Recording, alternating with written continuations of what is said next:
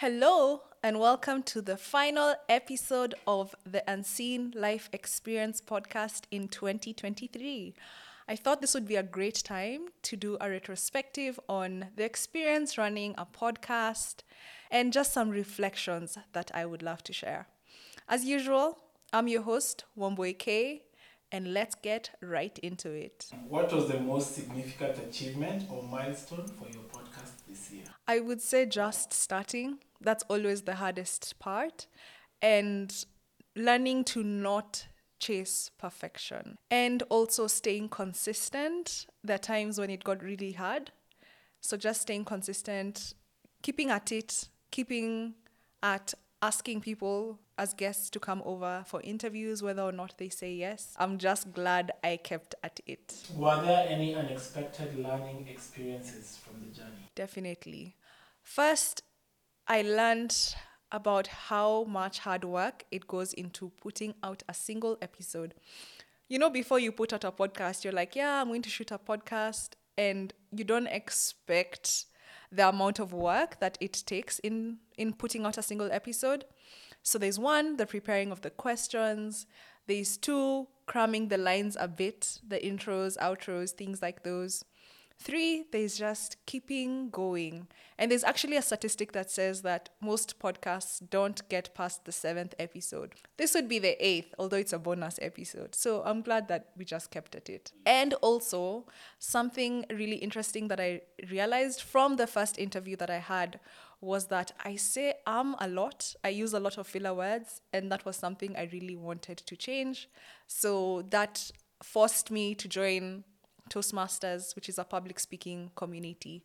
And I am really proud of the growth that I have seen from, let's say, the seventh episode against the first episode. Which episode resonated the most with your audience? So, judging by the statistics, I would say that Renee's episode, where she talked about her experience being a caregiver to her brother who was a double amputee, that episode received the most views on YouTube.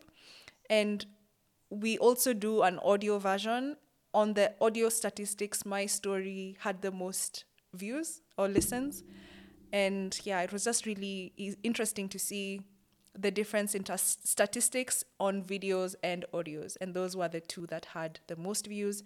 However, I'm trying not to look at the stats and everything because for me, it's just getting these stories out there. And every story needed to be heard. I truly believe that the stories reached the people who needed to hear them and continue to reach the people who need to hear them most. Were there any outstanding moments or episodes that you're particularly proud of? Yes, of course, all of them. I'm biased in that sense, but I'd say the one that resonated the most with me or that taught me quite a lot was Sauda Bashir's episode. And she was diagnosed with polio, or she contracted polio from the age of 3. And I think to some extent, I thought that disability stories were sad stories, but her episode showed me that there's so much life in disabled people. And that was something that I took with me. And since then, I've been trying to make the stories not seem not too dull and sad, but bring out the life in the people who have disabilities and who are willing to share their stories. How has your audience grown or evolved throughout the year? It's definitely been interesting to see people writing in, sharing their personal stories, and also wanting to be guests on the episode. At the beginning, it was a lot of people just watching, so it's really been nice to see people writing in and wanting to share their stories. And it's felt that it's gotten easier at producing these episodes because of the people who write in saying that they want to share their personal stories. How has your podcast evolved or changed since the beginning of the year? Definitely, as I said earlier, making it more lighthearted and fun and sharing more life as opposed to just the sad bits of what it is living with a disability. I would say also the way I think about it now, there's a lot we have planned for the coming year. Wanting to share more stories, even in organizations or stories from organizations who are helping people with disabilities. So I'd say how I think about producing the episodes has changed a lot. What are your podcasting goals for the upcoming year? Definitely more collaborations. I think that's something that I read a lot about and I want to put it into practice. Collaborating with other people who run their own podcasts, a lot more partnerships with organizations that help people with disabilities, and also featuring companies that are geared towards people with disabilities. And something else that I would really love to do is feature more stories from Africa, not just Kenya, and I hope it's something that I can do in 2024. What would you like to tell your audience, your guests, and any other person who supported you in your podcasting journey? A really big thank you for watching, for sharing the episodes, for giving your feedback. And of course, a very big thank you to every special guest who agreed to so kindly come onto the podcast and share their story. That's Roy, Renee, Maureen Wamboi, Sauda, Indian Ting, and Gasha. I am forever grateful and thankful for you. Thank you. And also to the Honeypod Studio, which is where I record my episodes. Yeah, I definitely don't do this alone. It takes a village, and I'm just so grateful to every single person who has played a role. What message or wish do you have for your listeners as you close out the year? As we bid farewell to this remarkable year, I want to say a mighty big thank you to every single person who's played a role in the Unseen Life Experience podcast journey. And I would also like to share with anyone who wants to start a podcast to listen or heed to that call and that voice that they hear inside them. Don't listen to the naysayers who say that there's so many podcasts out there, because it's really interesting that people interact with your content because there's something that they're looking for.